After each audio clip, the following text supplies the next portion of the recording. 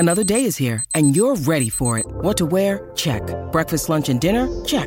Planning for what's next and how to save for it? That's where Bank of America can help.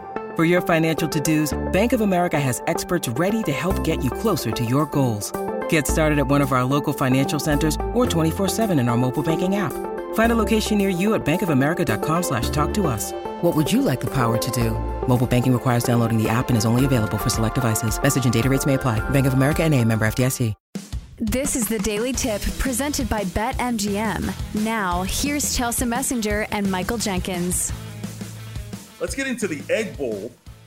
Mississippi State at number 20, Ole Miss. Bulldogs plus 110. Rebels are favored by 2.5, minus 135. Total of 61.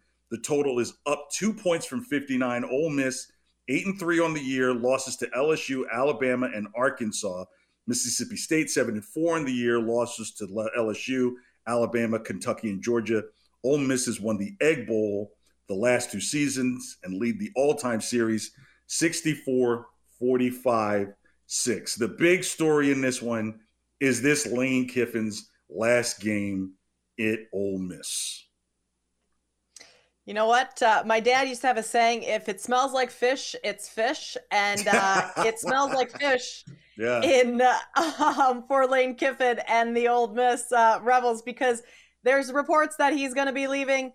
If there's ever reports, they're likely true. I mean, rumors don't always just start as there's some validity behind it. Where he goes, when he leaves, maybe that's up for question. But I think that could be a distraction in this game for his players. If your coach is ready to jump to a bigger, better team, better program, whatever it is, that's got to mess with your mind a little bit. What I think Ole Miss can do really well in this game is run the ball. I mean, they have that two-headed monster of Quashon Judkins and Zach Evans. They've combined for 24 touchdowns, more than 2,000 rushing yards this season.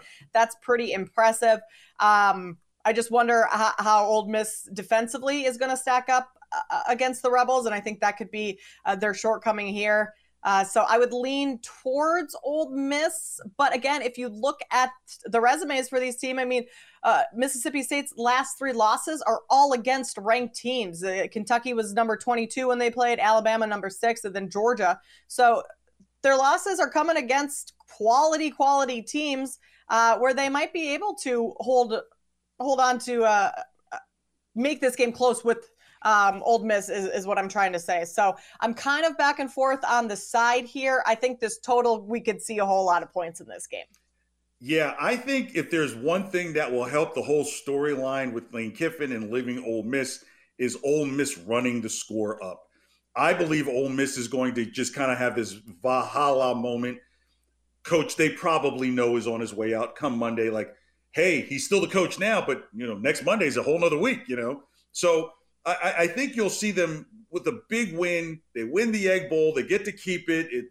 They get the state pride. And while everybody's partying, Lane Kiffin is off to the side with his, should I use a black pen or a blue pen when I sign this contract? So I would say use the blue pen so that way it doesn't mesh in with the bottom line. But I think Ole Miss will have a big win in this game. The shoulders kind of collapsed after they lost that game where they had a chance to win the West when they lost to Alabama. And so therefore LSU became the champion. And so after that, that's when the conversation really started. Is Lane Kiffin really going to be around?